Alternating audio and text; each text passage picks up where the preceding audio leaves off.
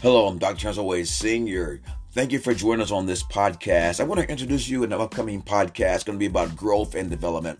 I'm excited about this one. Yes, growth and development. You see, the importance of growth and development is essential for pastoral counselors to achieve and maintain in their calling in the field of counseling.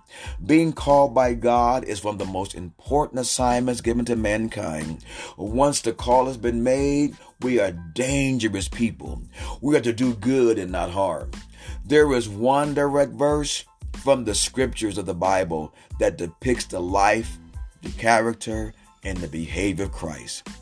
And Jesus increased in wisdom and stature and in favor with God and men.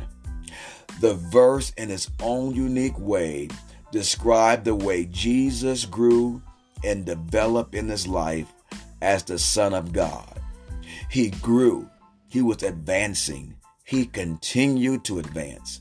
All pointing him in becoming full of wisdom and stature, not only with favor with God, but also with men. You see, John Ortberg says, we flourish when our spirits are rooted and shaped by the Spirit of God. And God wants to do that in a way that uniquely fits us. Just as Jesus grew, guess what? God wants us to do the same.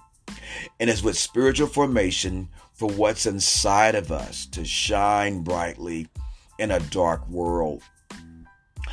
There is one key point I want to make. Our lives are to be consistent on how we are to be like Christ.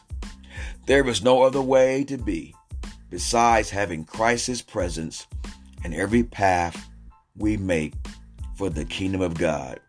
As I bring this podcast to a close, I'm going to use the word GPS, your guidepost, the guidepost system.